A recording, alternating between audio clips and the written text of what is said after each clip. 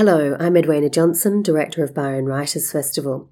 You're listening to a podcast of the session Picking Up the Pieces, The Aftermath of Trauma, featuring Candice Fox, Sarah Krasnerstein and Kate Wild in conversation with Bernard Zuehl, recorded live at the 2018 Byron Writers Festival.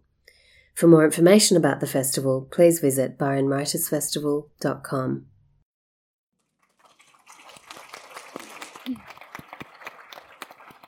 Hello. Please welcome three interesting human beings who happen to be writers with a sense of what it takes to deal with trauma and maybe what picking up the pieces means. At the end of the panel, we have Sarah Krasnerstein, law lecturer and author of The Trauma Cleaner, Kate Wild, investigative journalist and author of Waiting for Elijah, and Candice Fox, author of several novels based on crime and other investigations, including Crimson Lane. Another way to look at today. Hey, thanks. Who's the odd one out here? We got the fiction writer. Oh, God. I'm going to try and really take this seriously. Candice might understand this next bit, that a subtitle maybe for this panel today is No One Here Gets Out Alive. Or at least undamaged. The people who pick up the pieces are varied. The victims, the families, the investigators, those sent in afterwards to clean and literally pick up the pieces. We'll try to cover most of these in the hour we have today. One thing we've all heard is just get on with it. Move on, put it behind you, forget about it. Sandra Pankhurst, the trauma cleaner, is someone who believes in action and moving on. But does she really believe that she can leave all that has happened to her behind if she says so? To the extent that you can never know what's happening in someone's mind or their heart, I think, her busyness and her perfectionism, which, I write about at length, is, a means of distraction. And that's instead of, sitting in the feeling of, the aftermath of trauma, which is, hot and formless and very difficult. She distracts herself with this exceptionally compassionate, very difficult work. And to the extent that I could identify that in my own life, I think writing is an obsessive compulsion that we have, and you can worry over it ad infinitum, and that takes you away perhaps from all the things that we can't control in our own lives. So I could identify with some of that. Moving on for her ends up becoming something that can't continue. She's confronted by history returning and the things that she's buried emerging. Can she pick up the pieces of her own life? By the end of your book, we're left with a question about how much further she can go. I think she's done the best that anyone in that situation could possibly have done. This DIY approach to mental well-being, if she had access in the 60s and the 70s to psychiatry or psychology, these were the days when transsexualism or cross-dressing was in the DSM. The treatment for that was electroshock therapy. So what are you left with? Self-medication. So you take drugs and you drink and you forget and you smoke yourself into sickness. And so this means of kind of forgetting and just sheer forward momentum is its own flavor of resilience. And I found that deeply compelling because the research tells us what is resilience. Resilience is forward momentum plus something kind of magical. It's the ability to remain sufficiently open to form these ever-deepening connections with ourselves and with others and move forward. So it's not just the moving forward, it's kind of that vulnerability. And that vulnerability had literally been beaten out of her. So the fact that, many in her position would have ended up dead or in prison, she has built this wonderful life for herself is, worthy of veneration, but has the element of sadness because it lacks that ability to connect in a real way. An inability and also a clear decision not to. I don't know how much agency at the end of the day, we can attribute to that situation. But yeah, I think it's the best outcome that was possible for her. Sure. Yeah. Okay, the parents of Elijah, who's shot by the police, are urged to leave it be, to be mindful of others who are also suffering, and any action they take, the impact that may have on them, but also their own happiness, to set aside their own happiness. Why couldn't they just let it be? Why couldn't they just let Elijah's death be, let it sit? Because they knew their son and didn't believe that he could possibly have done something to antagonise a situation such that he needed to be shot. They understood he was mentally ill. Elijah suffered from paranoid delusions, and the core of his paranoid delusion was that the police were going to shoot him, and they did. And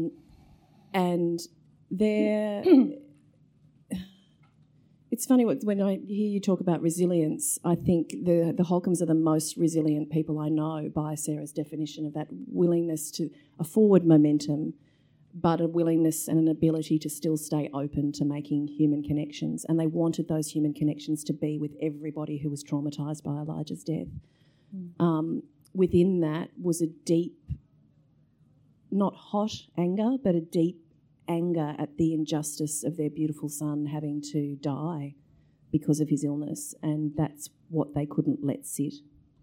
And they seek out, or at least they want to help pick up the pieces for some of the other people, the policemen who shot him in particular, that they don't want to direct their anger at him. They see him as a victim in this as well. They did and have always, and I think still do, see Andrew Rich, who was the police officer who shot their son, as one of the great victims of the situation, because Jeremy, Elijah's dad, said to me very early on, there isn't just one thing in that day that led to Elijah's death. So many people made mistakes. And that's true. Andrew Rich, but by the nature of the fact that we leave picking up the pieces of mental illness, of mental health crises to the police, who are not necessarily the best equipped people to deal with them, by the nature of the fact that we leave that up to them, we leave someone like Andrew Rich holding the can for a whole lot of mistakes and failures that may have happened in the 12 hours prior, in the 24 hours prior, in the 12 years prior. And they, having been through, in a very open-hearted way, having been through various mental health crises in their family before, knew that better than anyone, and weren't willing to let anyone off the hook, anyone in the community off the hook, by saying it's just this guy's fault and let's blame him and then the rest of us can move on, because they know deeply how untrue that is. Because when people are asked to move on, what we're asking them to do is let us move on. Absolutely, absolutely. And that's one of the main things I wanted to get across in writing, and one of the things I learned and wanted to get across in writing Elijah's story was, Elijah's dad said this to me at the beginning of what was for me a 7-year process, and it took me the entire 7 years of writing the book to realise how true it was. And that is that we are all responsible for what happens. We all have a tiny part to play in our interactions with everyone and what the outcomes of those are. And to scapegoat this one police officer lets us all off the hook, and that's nothing is going to change if we allow ourselves to continue to scapegoat particular individuals and make it the equation that simple in our heads. Yeah. Candice, Hi. Hello. Investigators who won't let go of a crime, of a victim, of possible guilt and not having solved the crime. It's a trope of crime novels, but it's also true in life. Yeah. Those who go into their retirement holding the files and wanting to find an answer somewhere, refuse to cut their beard until the case is solved. Are these people special cases who go into this work and who develop these obsessions, if you like, because of who they are, or does the work make them? Good question. I write about detectives who whenever I start a novel, I figure out what the actual case they're working on is and what is the major malfunction of that character. What is it that makes him so resilient? And we're talking about resilience here and how important it is. And so my latest series, I have 3 different series. One of them is with James Patterson, and one of them is my own, and one of them is my own, but it's finished. And the one that makes me think about this question, Ted Concaffey is the detective, and he's accused of a terrible crime. He's accused of abducting this girl from a bus stop, and he loses everything. And he needs to be resilient enough to deal with that. His first reaction is to run. He runs to Cairns because he's Australia's most hated man. He seems to have gotten away with this brutal sexual assault. He's on every newspaper. He runs, and then he finds someone who also has a trauma, his to-be partner, Amanda Farrell. And so I suppose being around his people makes him, being around somebody else who's experienced something like this and who's running and who's traumatized, helps him to be resilient. So in my novels, he can't let this case go because it involves him. He has to find the person who's abducted this girl. He was in the wrong place at the wrong time, pulled over to this bus stop, had a noise in his car that he wanted to fix. Just happened to be that the teenage girl was there. And when he pulls away, 2 minutes later, her bus tries to pick her up. She's not there. Her backpack's there. And it's just this incident that ruins his whole life. And he kind of has to deal with it. And in my own life, I've, you just have to deal with it has been a sort of a trope for me. My mother had 4 kids, and then she adopted 2, and then she fostered over 150 kids. So we had kids coming in and out of our house who, their parents have just been arrested, or it's just been discovered that, that living in a drug den or something. And I'd come home from school and I'd say to my mum, I want to leave high school because everyone's picking on me because I'm a freak.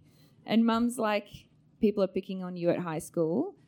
See this kid here? His uncle's been sexually abusing him for the last year. He has problems. You don't have problems. You need to deal with it, and that's that was how I lived. And so I kind of deal with trauma by just, I'm a delightfully cheerful person. And that's how I deal with it, is by carrying on and being cheerful. And the whole you must carry on is something that goes into my fiction, yeah. I have to say, your mother tops the think of the starving children in Ethiopia as a...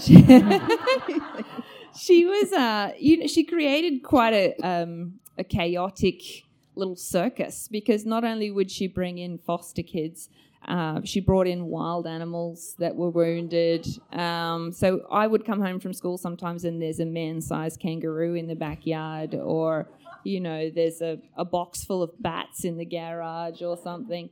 And she liked to rescue trash as well. So she has a 6 foot tall paper mache flamingo that she rescued fell off the back of a Mardi Gras float in the gay lesbian Mardi Gras in Sydney, and she rushed out of the crowd and grabbed it and then ran away with it.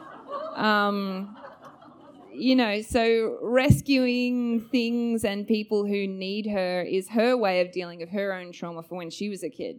So, did she see herself as picking up the pieces with these children that were brought in? Yeah, definitely. I mean, kids coming in and, they would come in, they're filthy, their hair is all hanging down, they haven't had their nails trimmed, they're covered in cigarette burns. That was the epitome of being needed, And me, I sort of grew up very self-sufficient and, high achiever, fairy princess. And I didn't need her. And my way of pointing out of the family and making myself known was to be that I'm the best, I'm the high achiever. That's why I'm writing 3 novels a year at the moment. And, I was talking, I don't want to drop names like I got holes in my pockets, but I was talking to Lee Child at Thriller Fest. Try to say that as casually as I can. And he said to me, how many novels are you writing right now? He's a super chill dude. He's like, oh, how many novels are you writing right now? And I was like, I'm writing 3 a year. He said, what? Why? His eyes bugged out like this. And I said, I have an incredible sense of, needing to achieve all the time. He was like, wow, there's something wrong with you. So yeah, that's it. Yeah, dealing with it. Yeah. We may have to have a separate panel just for your trauma. Sorry, I don't want to be a mic hug. I'm very conscious of that. There are 2 very good Richard Fidler conversations with Candice. If you want to hear more of that, go and find them. I've listened to them both. They're awesome. I don't want to be a self-promoter, but I'm also on later today. Thank goodness you don't want to be a self-promoter. Under this shirt, I'm wearing a shirt that has my own face on it. I'm going to stop now. We are talking about trauma. Just this past week, a coroner raised issues of police training and approaches to people with mental health issues in the case of a young woman who was shot dead by police. Kate, it's an echo again of the coroner's comments that in Elijah's case. Was any good achieved by all the trauma that was gone through for that extensive period of delay in coronial inquiry, and therefore any value that came out of Elijah's death? I think enormous value came out of Elijah's death. If we want to look at it in those terms, Elijah's legal operations and shenanigans around Elijah's death were in the court system for 5 years, coronial, criminal and civil.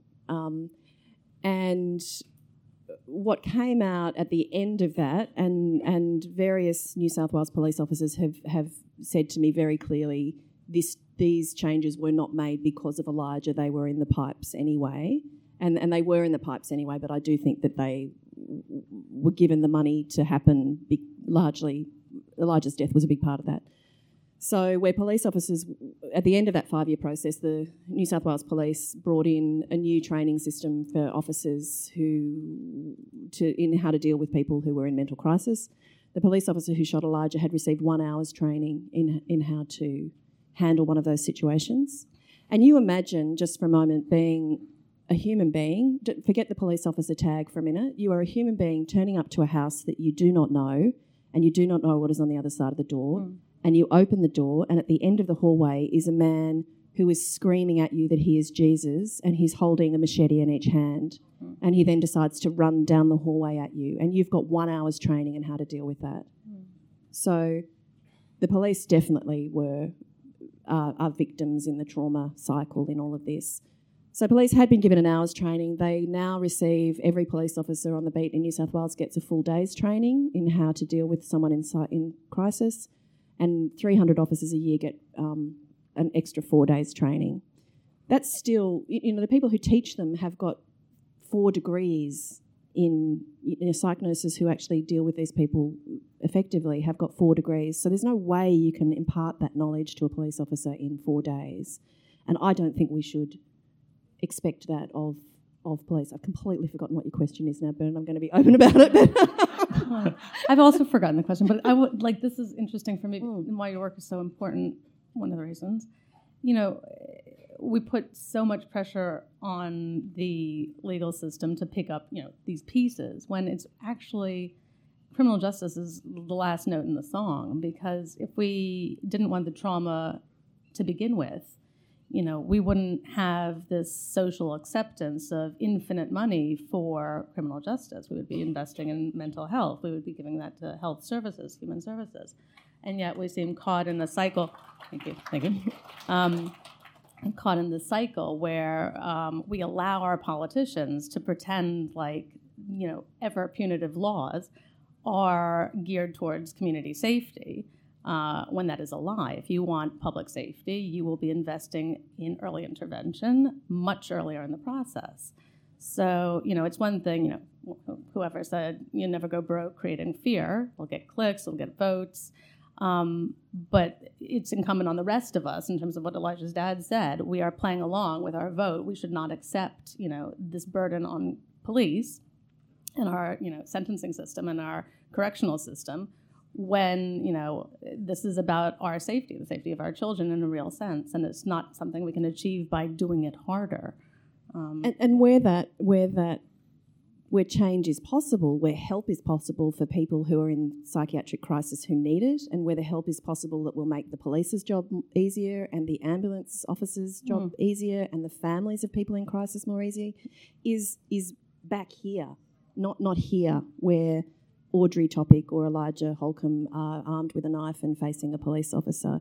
It's before it reaches crisis point, and that's the training that we can and do give police, is how to intervene when a self-harming teenager has locked themselves in the bathroom and is screaming at their mum and won't let their mum in to help them, and the cops are called because the neighbours are sick of the noise, is coming in at that point, de-escalating the crisis, bringing in the services, the mental health services or whatever sort of services are needed at that point, and stopping it from ever reaching the explosive point where deaths happen and destroy multiple lives in this ever-rippling sort of biggest circle around that death. There was a lizard on your foot. The lizard went up over her foot. Yeah, there it goes. Yeah. I just didn't want you to jump up and scream in the middle of the... Excuse me. Sorry. It's over there now. Sarah, I guess it's probably worth asking at this point. I mean, what does that actually mean? Pick up the pieces. What are the pieces, and who's picking them up? Right. So, the subject of my book is a trauma cleaner. It's crime scene cleaners, or industrial cleaners is another term. And when I first stumbled across Sandra, I was wearing my legal hat, and it was a Forensic Support Services conference. And, I think of myself deceptively or otherwise as a grown-up in the world, and yet I was completely shocked to find out that this entire profession existed. What is a trauma cleaner? What does that mean? I was shocked to find out that the police and the firefighters, first responders don't do their own cleanup, but of course because they're off making sure, taking care of these emergencies, and somebody has to step in to make sure the rest of us don't see the blood on the footpath. These cleaners come in, they do crime scene cleanup, cell cleanup, but once I got my head around that, I was further surprised that many of their clients are alive. I mean, they're hoarders, they're people who live in squalor. And so, their work comes from a variety of sources: government, corrections, private individuals who suddenly confronted with this intractable family member or the death of a loved one, real estate agents, trying to clear out an apartment where there's been an unattended death. They literally come in and they pick up the pieces. And doing the research over the 4 years, people would say to me from time to time, "Oh, I'd make a great crime scene cleaner," as though it was something quirky and dark and cute. And I think there is clearly a deep understanding of just the transcendentally exhausting proportions of the work that they do, not just physically. I mean, clearing a house where the rubbish hasn't been taken out in 20 or 30 years, but also mentally. I mean, that's a huge act of heavy lifting. And if nothing else, the stench, as you describe it, and sometimes that almost comes off the page. Oh, thank you. I don't think I can say thank you, though. But that's one of the things I took away so strongly from reading The Trauma Cleaner, was that Sandra is the one who goes in and supposedly cleans up the trauma, but what she's picking up is the physical evidence of the trauma, which has come out of these people, and the only way they can express what's going on in here is with bags of feces, plastic bags of feces in the hallway, or whatever the physical manifestation of that. It's like a barrier. My mum says to me all the time, "Am I a hoarder?" And I say, "You're a functional hoarder," But she uses her stuff to keep people away.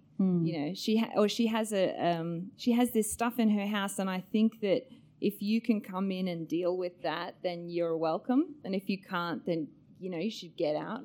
And so you go into her house, and it's just this crazy circus of things. She has a full-size zebra, in her lounge room, and there's nowhere to sit. She hasn't sort of allowed anywhere for guests to come and sit, and I've sort of said to her, "You're trying to keep people away," and she's like, no, I just like my junk. I'm like, no.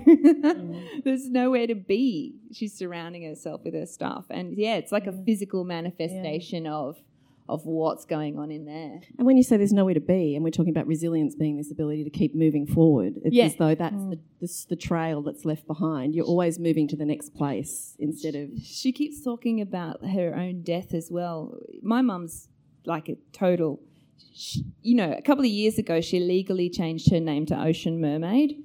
And that's the first part of that story. The second part of that is that everyone went, oh, yeah, that sounds about right. Yeah, like no one was shocked.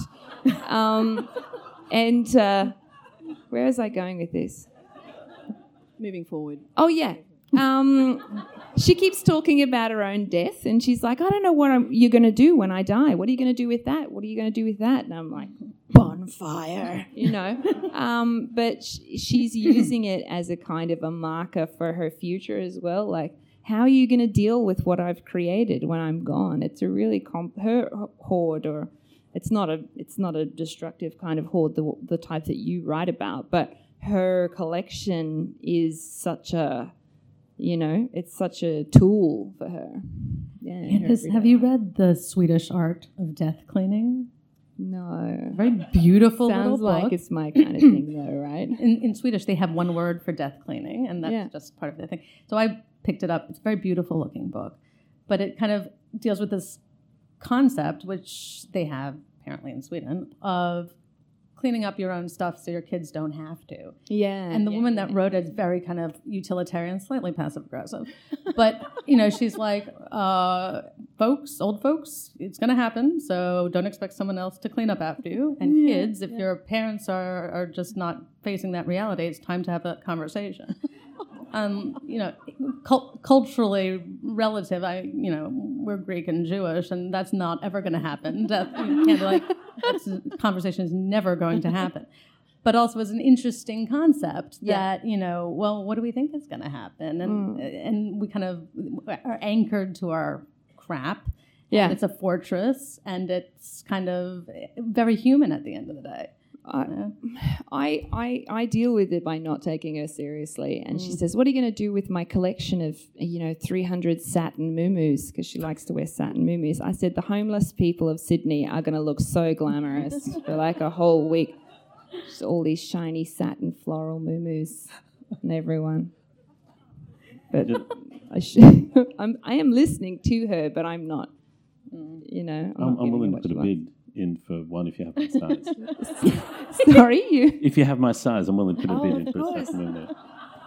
Pick your colour. It's just a rainbow. I bought her back 20 from Singapore. She was like, they have my favourite ones in Singapore. Can I please have 8? I bought her 20. You're an enabler. You do love I them. I am an enabler. I am. I like her to be happy. Keep her happy. You had exposure. You laugh about this, and it's not trauma really. Though, as you say, it represents some element of how your mother sees the world or separates herself from the world. But you also were exposed to trauma second or third hand, hearing stories as a child of your father, a prison officer. Tales of the people he encountered. Yeah, I probably had a very traumatic childhood, but I don't acknowledge it. Probably if you sat me down with a psychologist for a couple of hours, he'd be like, whoa, I could write a textbook on you. But, in this household with all of these kids, I could get away with stuff. Like I found out if I sat in between my dad's chair and my mum's, would sit on the couch, and he was a prison officer, and he would say things to her like, oh, we were going to release this guy today, but we went to his cell to get him out, and he had slit his throat with the lid of a can of tuna.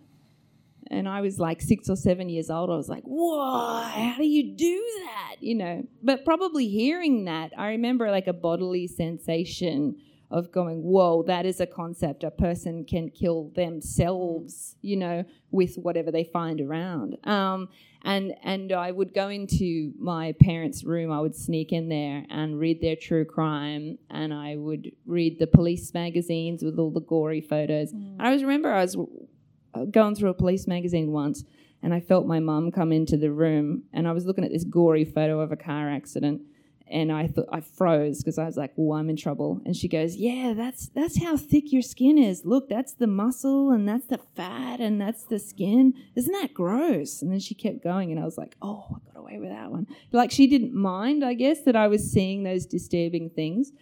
And when I met James Patterson for the first time, I said to him, like I rushed up and I was like, "Hey, Jim, hi. I'm a huge fan of yours, and I read Kiss the Girls when I was 12. I really loved it." And he said, "Wow, that's really inappropriate." "What was your mother doing while you were reading that book at 12 years old?" And I was like, "Don't even get me started," you know. Moo-moos. Yeah, she's collecting moo-moos. Yeah, so probably being exposed to all of that stuff like has desensitized me a little bit. But I mean, it's good for me. It's good for my career and that sort of thing. But sometimes it's hard for me to judge things, you know, how traumatic a situation is, or I've got a skewed sort of look at violence and death and gore and that sort of thing. It's interesting how being immersed in it can skew your thinking. I mean, Kate and Sarah, you both became enmeshed in the lives of the people you wrote about, becoming friends and confidants. But that did that hide the traumatic effects at first, or serve only to accentuate it later in each of you? I think for me, I relate to something Sarah said earlier on, and actually also something Candace said. Candace talked about your character running away to Cairns, was it? And finding a partner in trauma, finding someone else who was going through a trauma. Yeah. And I think I had my own trauma, a history of episodes of mental illness that I had never really, fully dealt with. And then in coming across Elijah's story and in meeting his family and in seeing so many parallels between his family and my own and his situation and my own, I buried my own trauma and sort of hid from my own trauma in Elijah's for a long time. The fact that I then went through a 2-year episode of the most serious episode of depression I've ever experienced for about 2 years while I was writing the book is what helped me get through my own trauma, sort of Elijah's death and getting to know his family and watching them handle the immense grief and frustration and anger that they were going through, as well as dealing with mental health issues in their own family and the aftermath of Elijah's, showed me how to do it well, how to do it gracefully. And their trauma actually led me out of my own. So in a lot of ways, while I'm grateful that I was able to give the Holcombs something by writing the book, I always feel they gave me much more.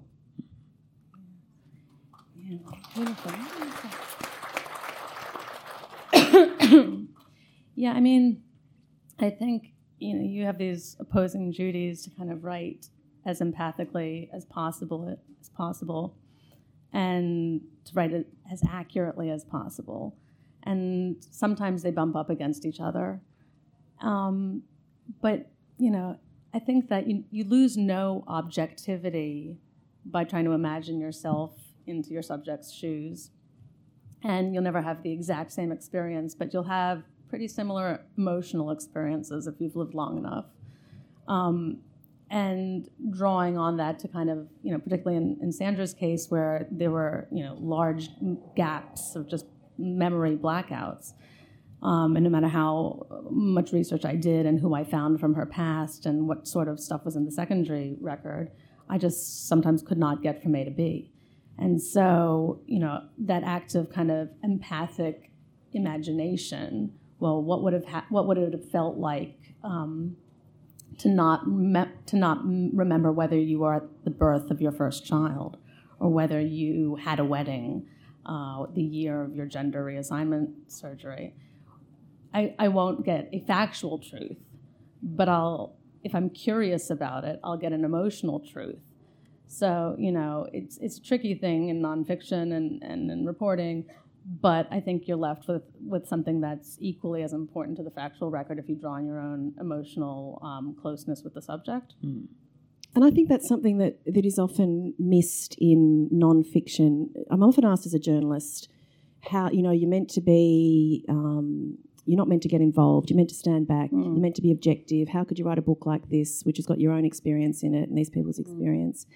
And I think the ability, what you're talking about, filling in those gaps, that is where empathy comes in, and delivering that emotional truth, I think, is something that belongs just as much in non-fiction as it does in fiction. But for some reason there's a cultural reticence about allowing those emotions to exist, or acknowledging that those emotions have a truth to them. It's almost as though we want our non-fiction to be straight up and down fact, so that we don't have to feel anything if we're going to open the pages of a non-fiction book. We'll get a fiction if that's what we feel like doing. Yeah. Which is, I just don't buy that at all. And I'm not, coming along with it, because at the end of the day, this hierarchy of truth claims as if it was a real thing. You obviously have a duty to your reader to say, I don't know what happens here, but this is what I reckon, and this is what I'm basing that reckoning on, and you might agree and you might not agree, but here it is.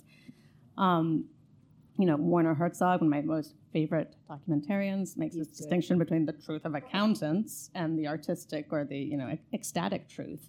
And who's to say that the latter is no more valid than the former? And also, I think, Kate, we have the same experience of, well, if you're asking your subjects to kind of be this vulnerable, so that information, that experience can be received with empathy by the reader, we have a similar burden of vulnerability in the writing, to kind of, not just as a matter of kind of diligence to lay bare to the reader the filter through which we're taking in all the information, but also to sit with them in that vulnerability and to see what happens out of this author-subject relationship, which produces its own additional layer of truth and insight on top of the story itself. So, yeah. Well, picking that up, I mean, your own experience with depression informs and provides an empathetic connection with the people that you encounter along with Sandra. But what did your experiences with them do to you? Well, it was, for those who haven't read my book, it alternates biographical chapters about Sandra's life with me kind of going to work with her into the homes of hoarders and these people that live in squalor. And I went on about 3 times as many jobs that made it into the book. And so I could see over the 4 years, patterns. There was, dust that had accrued on the research over time, this longitudinal immersive process. And what seemed startling at first and very alien and other, slowly, well, not I say slowly, but it was quite quickly apparent that this was just human pain. And so any preconceptions I had about the type of person that becomes a hoarder, the type of person that lets themselves go in this way, quickly fell by the wayside, because these were people who had very successful careers, and they weren't saved by virtue of their professional accomplishments or the size of their bank account. It was purely a function of their ability to sustain around them these relationships of friends or families, if only just one person, who, when inevitably life throws shit at you, that person can help you stand up to it and get you through. And so these were people that fell entirely outside the social network. So in terms of my own experience, and it was very difficult for me to write about that. I mean, it was useful as a narrative device to put myself in there to get from A to B. But also, I mean, ethically, in terms of a contract, if I was asking it of these people who are generously letting me into these dark homes and kind of explaining how they got there, I needed to say, well, there, but for the grace of whatever you want to call it, I would have gone too. And could still go to if, it all gets too much and I burn, the house down around me that holds me up, because relationships are hard. Everything is messy. We are imperfect. And it's that ability to weather it and to sustain it and to kind of love anyway that is your only, guardian against the inevitable brutality that comes from living a long life. And thank you.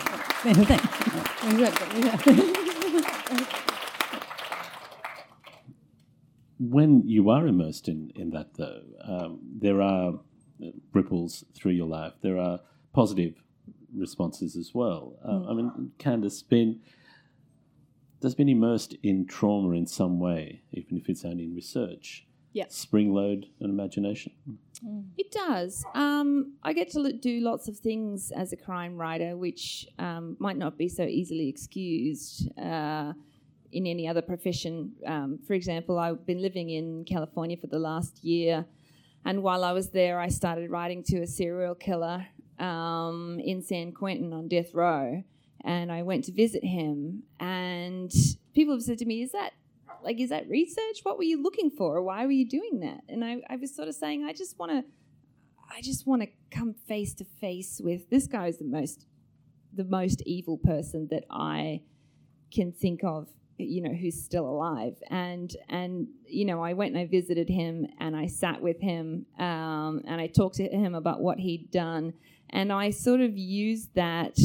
It was more profound than I imagined it would be, because I've been scratching and scratching and scratching at this guy to find just that 1% goodness in him.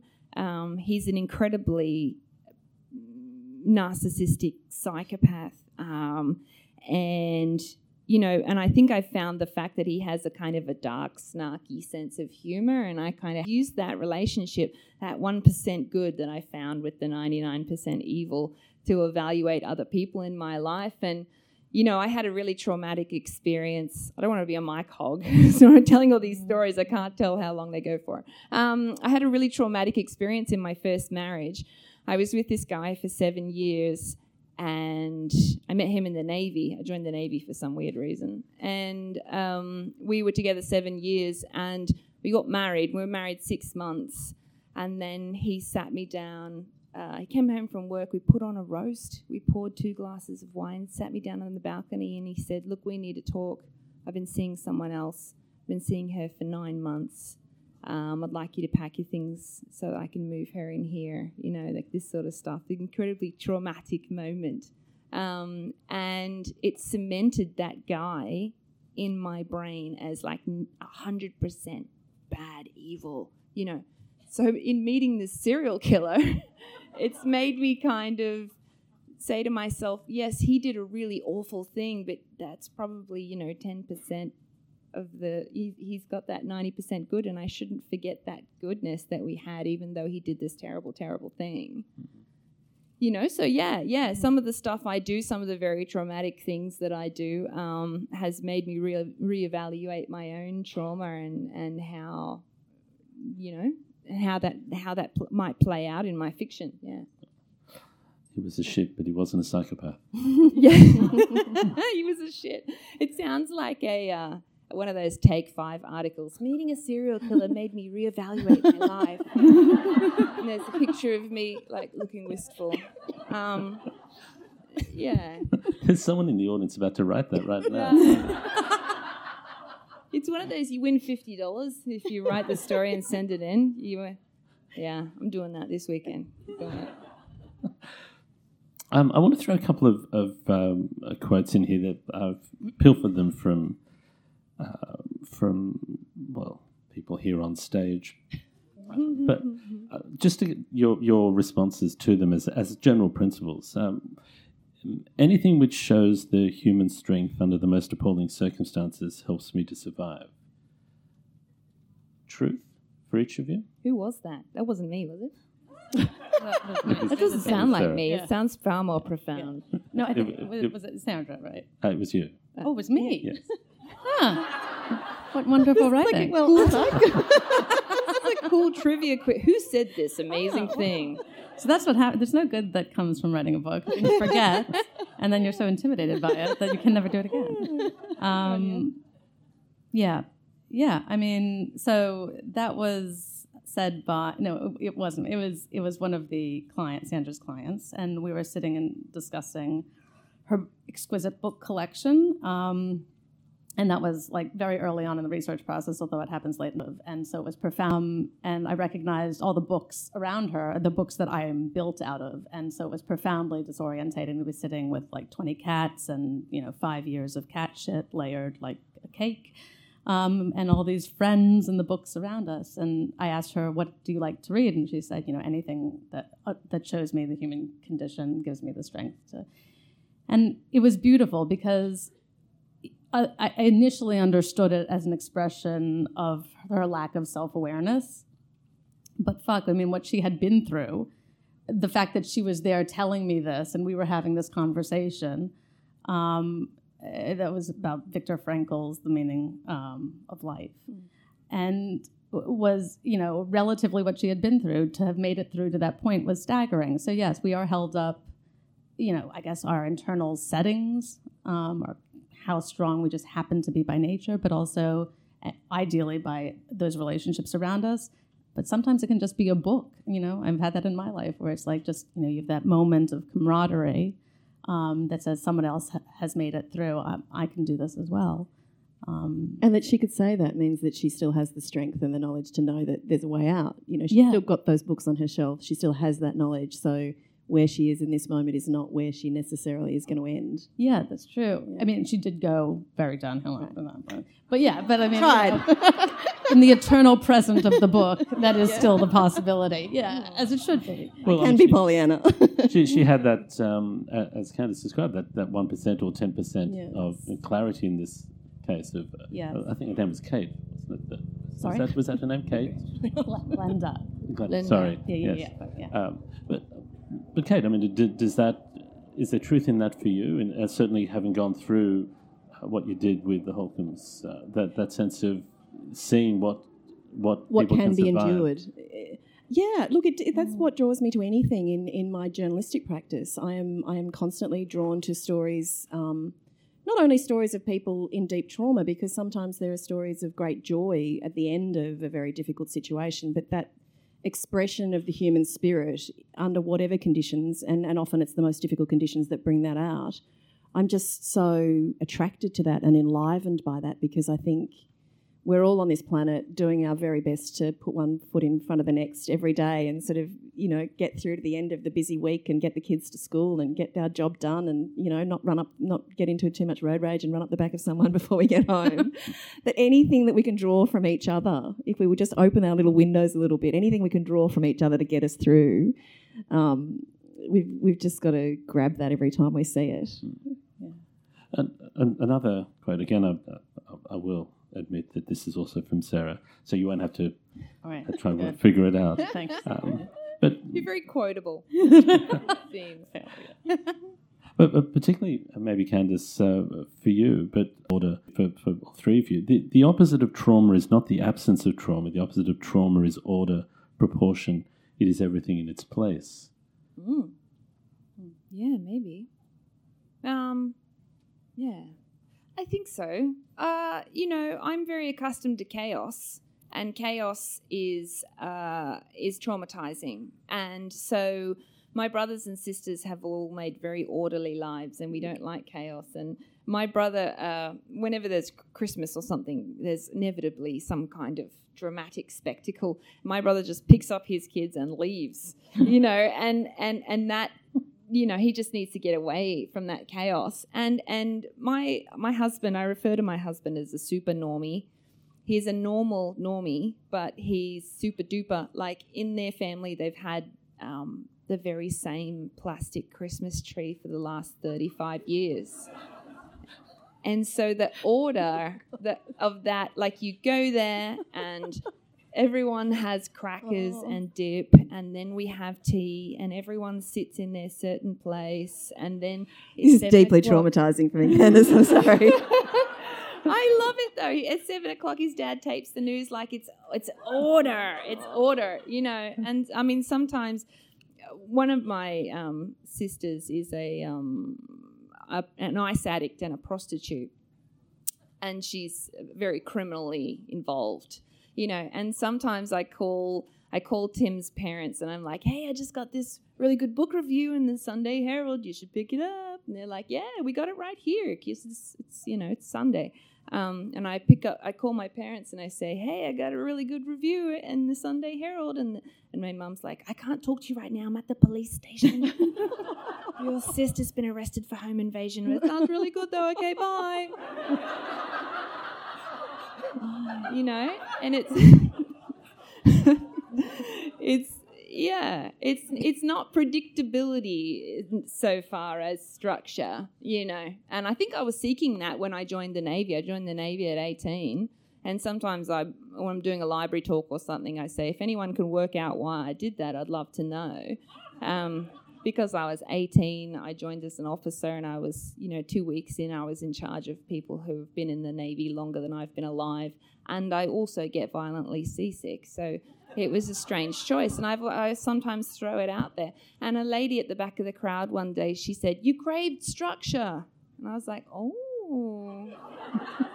And then later on she said, "I'm a psychologist." And I thought, oh, good, that's $300 now, isn't it?